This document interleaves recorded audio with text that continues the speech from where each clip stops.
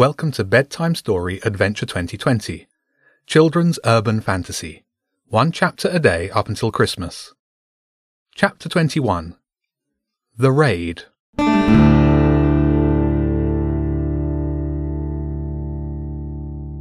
The fastest route to the Engineerium was unfortunately via the steepest hill in Brighton. Once the gang had pushed up to the top of the hill, it was plain sailing all the way to Hove Park. The railway track at Hove Park wasn't for normal trains. It was a miniature track for miniature trains which could pull a few people at a time. By the time they arrived at the bottom of the park, it was fully dark. The train station was just a shed on the other side of a low fence. The Green Hands gang carried their bikes over the fence, over two low tracks, and hid them up against a wall behind some large bushes. "Zen should be around here somewhere," Jenny said. "Up here," Zen called out. "Looks like you brought a whole army." The rat was sitting atop the station shed, pike across its lap, looking down at the children. "Hope you all like climbing. The way over the wall is easiest from up here." There was a high brick wall behind the shed. It ran parallel to the train track, marking the edge of Hove Park. "Is the Engineerium on the other side of the wall?" Adrian asked. "Nah, it's just a garden." Bobby looked over the edge. "To get to the Engineerium we need some help. Best to shimmy up round the back." One at a time, the Green Hands gang climbed up onto the shed. Jenny went first, bracing herself in between the wooden side of the shed and the wall. It was easy enough to get up. Getting down the other side of the wall was easy too. There was a huge pile of logs up against the far side. Jenny helped Wilf and Laurie up. Then they helped the next children, while she stepped onto the top of the wall and clambered down the log pile. Soon everyone was in the garden, James coming over last, closely followed by the two rats. The Engineerium was a big Victorian building. Like St. Bart's Church, it was made of bricks, but it was nowhere near as big as a church. Two large engine houses were connected by a single-storey building, the boiler house, with a huge chimney rising between them. The only light was from a half-moon in the clear sky. Zen scuttled across the neatly trimmed lawn. The grass was wet underfoot and muffled their footsteps perfectly. Past a large pond, through a hedge, and soon they were outside a big double door right in the middle of the building. The rat knocked twice with the butt of his pike, and the door creaked open. Two more rats appeared. One had two axes swinging loosely by its side.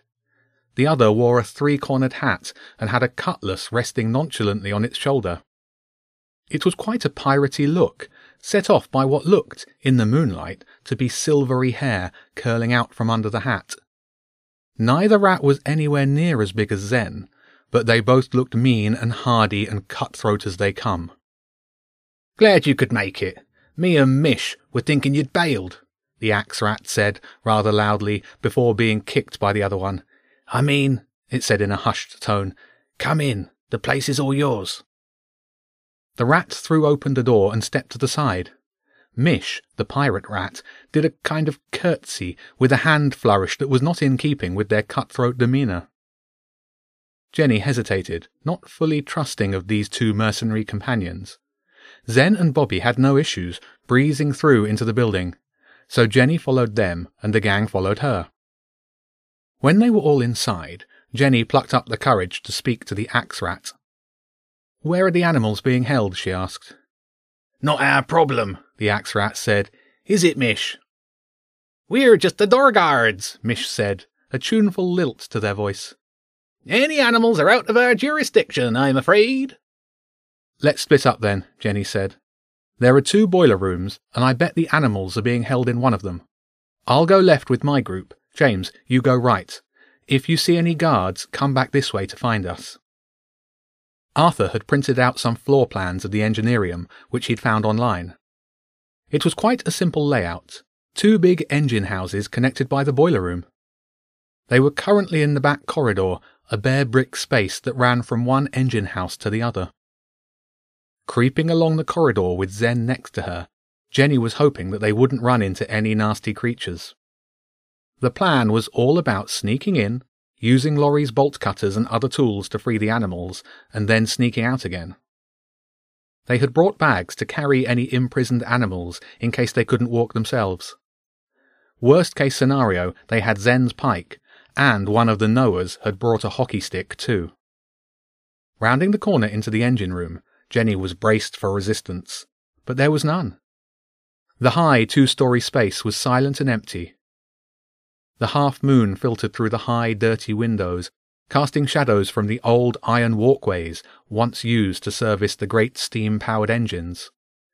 The engines were long gone now, and there were no cages and no prisoners anywhere to be seen. Just to be sure, the gang spread out and checked for evidence. "Over here," Juan whispered. "A feather." Sure enough, there was a brown feather on the floor next to a dusty metal grate. "Another one here," Arthur said. Adrian found another. They seemed to be in a line toward a sturdy door that led through to the boiler room.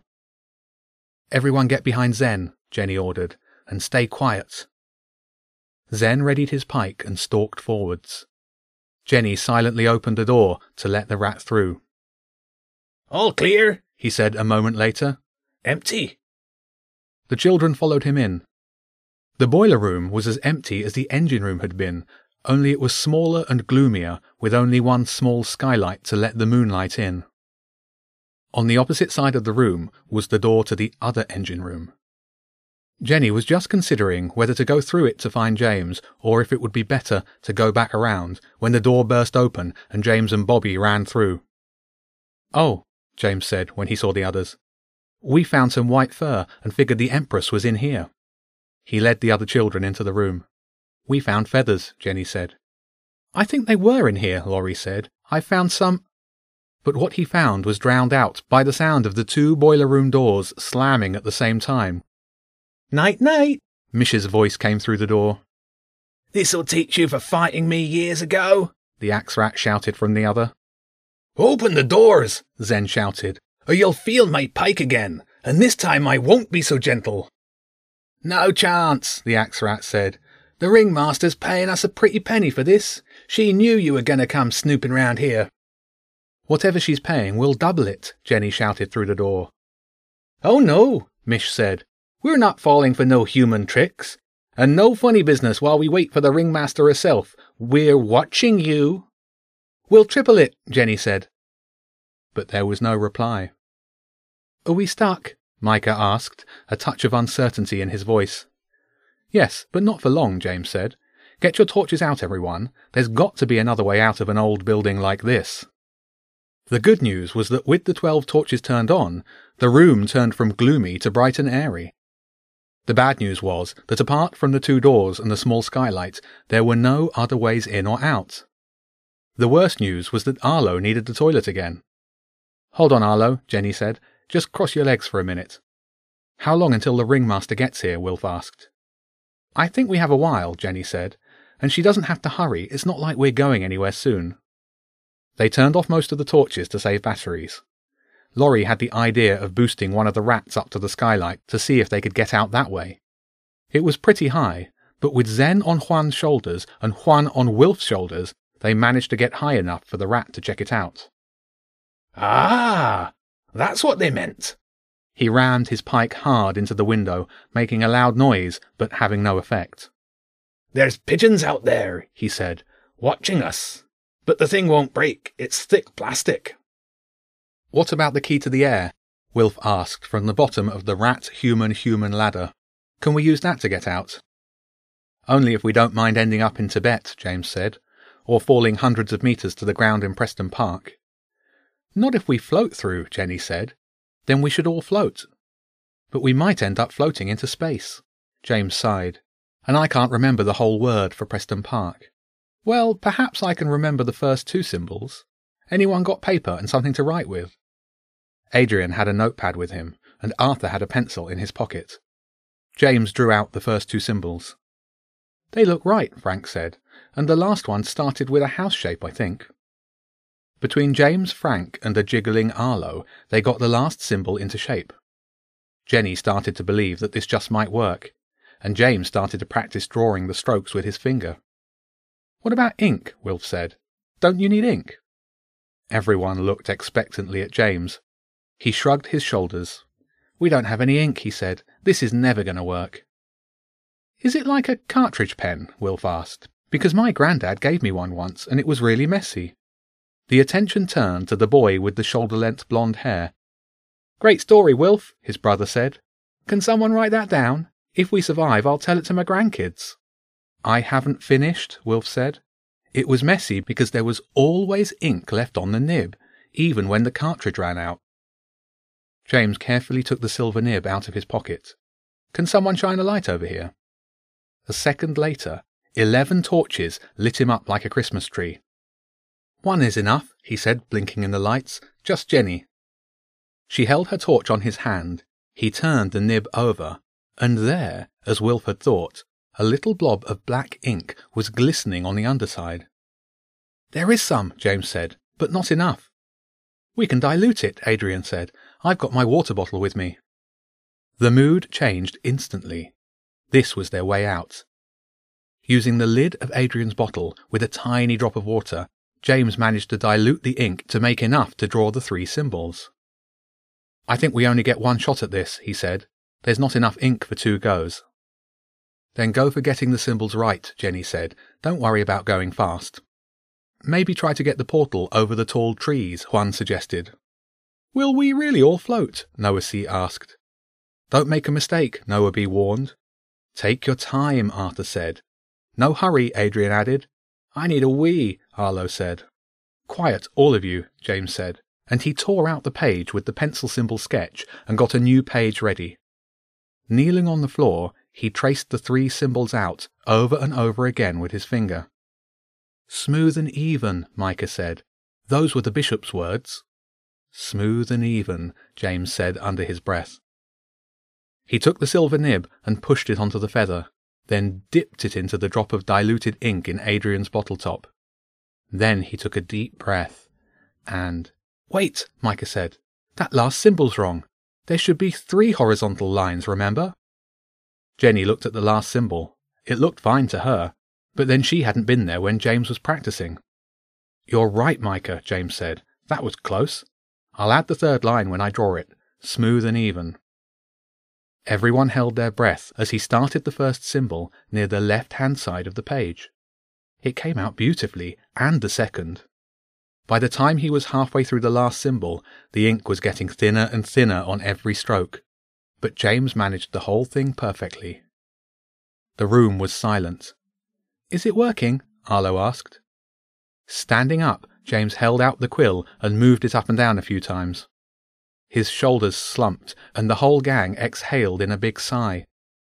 "Wait," he said suddenly. "I can feel something. It's working. Quick, form a line holding hands. I want me at one end and the rats at the other." They arranged themselves in a human plus rat chain, holding hands and standing in a circle, while a portal started to grow between them on the floor. "I feel weird," Micah said. "It's like when you go over a bump in the car, only it's lasting forever," Laurie said. "I need a wee," Arlo said. "Not long now, Arlo," Jenny reassured him. She couldn't take her eyes off the portal. It was dark, as it should be at this time in the evening. "Once it's large enough, I want the rats to go through first and see if they can reach something to anchor us to," James said. "Then, when we know it's safe and we can't drift off, they can pull the rest of us through." "Nay bother," Zen said. "I haven't felt this light in years," Bobby said. "We'll get anchored and pull you through fine." "What is that?" Frank said. "It's all stripy." The portal edged open, growing as large as an exercise book. Jenny peered through to see what they might be able to reach and use as an anchor. But all she could see was the dirty red and white stripes of the big top.